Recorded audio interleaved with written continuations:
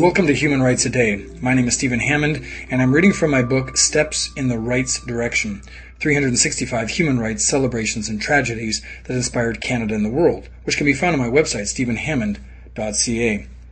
On June 12, 1984, Ontario Premier William Davis announced full funding for Catholic schools. Despite constitutional protections, Ontario's public funding for its Catholic schools formally extended only to grade 10. In 1968, the Ontario English Catholic Teachers Association made it a priority to change that. For 16 years, they helped organize teachers, administrators, parents, and students to address the imbalance of public funding through letter writing, workshops, meeting with government, and public appearances. Politicians were divided over extending the funding. During the 1971 provincial election campaign, Progressive Conservative Premier William Davis spoke forcefully against any such funding. But unexpectedly, Davis reversed his stance on June 12, 1984, with an announcement that his government would extend public funding of Catholic schools through to grade 13.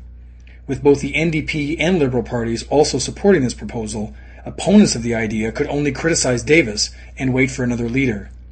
Davis retired from politics, and Frank Miller took over as the Progressive Conservative Premier. However, the following year, Miller's government was defeated, bringing down the 42-year Conservative dynasty with it. The non-Catholic electorate got used to the idea of full funding for public Catholic schools in Ontario, but they weren't interested in going any further. In 2007, PC leader John Tory proposed extending full public funding to all religious schools, and the opposition was so great that it became the issue of the fall election campaign.